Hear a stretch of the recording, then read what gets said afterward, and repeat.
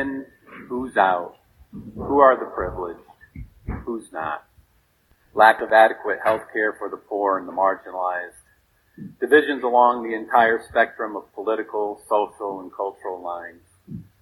I, for one, am grateful that I was not living in the first century during this time of great upheaval and unrest. I think the old saying, the more things change, the more they seem to stay the same, appears to have the ring of truth these days. Today's gospel is both timely and challenging. Does Jesus come across as someone who excludes others rather than include them? At first glance, perhaps. The Canaanite woman wanted nothing more than healing for her daughter. She knows who to ask and who has power to do it. How does Jesus respond? A seemingly cold brush off because she isn't part of the in crowd. She isn't one of the chosen ones.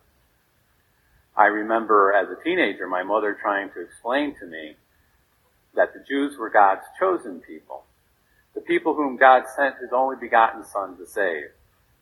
I recall thinking, what about us Catholics? Are we outsiders?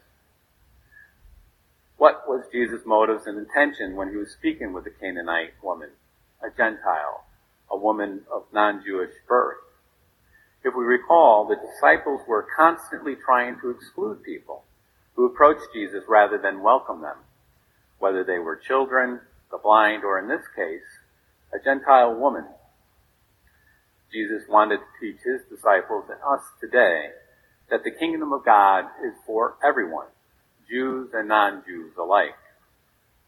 St. Paul reminds us, there is neither Jew nor Greek, there is neither slave nor free, male, for you are all one in Christ Jesus.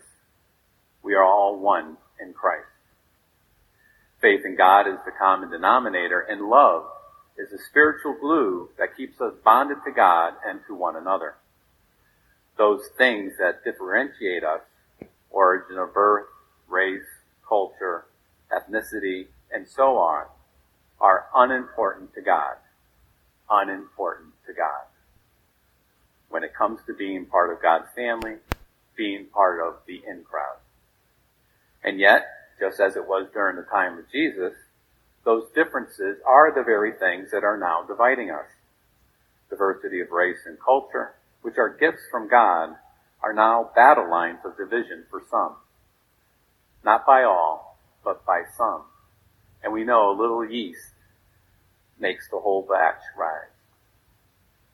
I think some people today, not rooted in the Christian faith, if they were to read this gospel account, would accuse Jesus of being either a sexist, a racist, or both.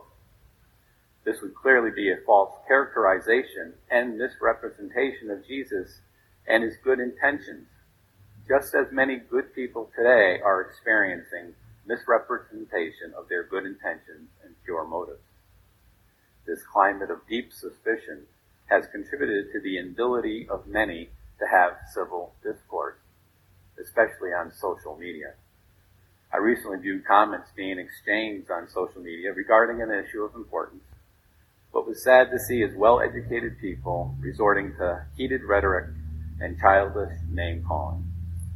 We are losing our ability to express our viewpoints intelligently and respectfully. Clearly, these are emotionally charged times. More reason for cooler heads to prevail. We need to be mindful of what we say, where we say it, and how we say it. As Christians, we are to speak the truth in charity, the truth in love. But we must first speak it. Jesus didn't remain silent when confronting injustice in its many forms that came from those the world considered outsiders, insiders, and everyone in between. And neither should we remain silent. God is a God of love and unity. Hatred and the sowing of division is the domain of the evil one, and anyone who refuses to show Christ's love in the presence of that evil. Like the Canaanite woman in today's gospel, we have faith in God. And as important, God has faith in us. Jesus believes that we will bring healing and love to all we encounter. He believes that we will respect those who don't look like us, think like us, act like us. He believes that there is more good in the world that can unite us than there is evil that can divide us. Scripture tells us that it is Christ who vanquishes the darkness of intolerance, hatred, and division. Like a cancer can arise and quickly grow from within any individual from every walk of life. This is both the vaccine and the cure.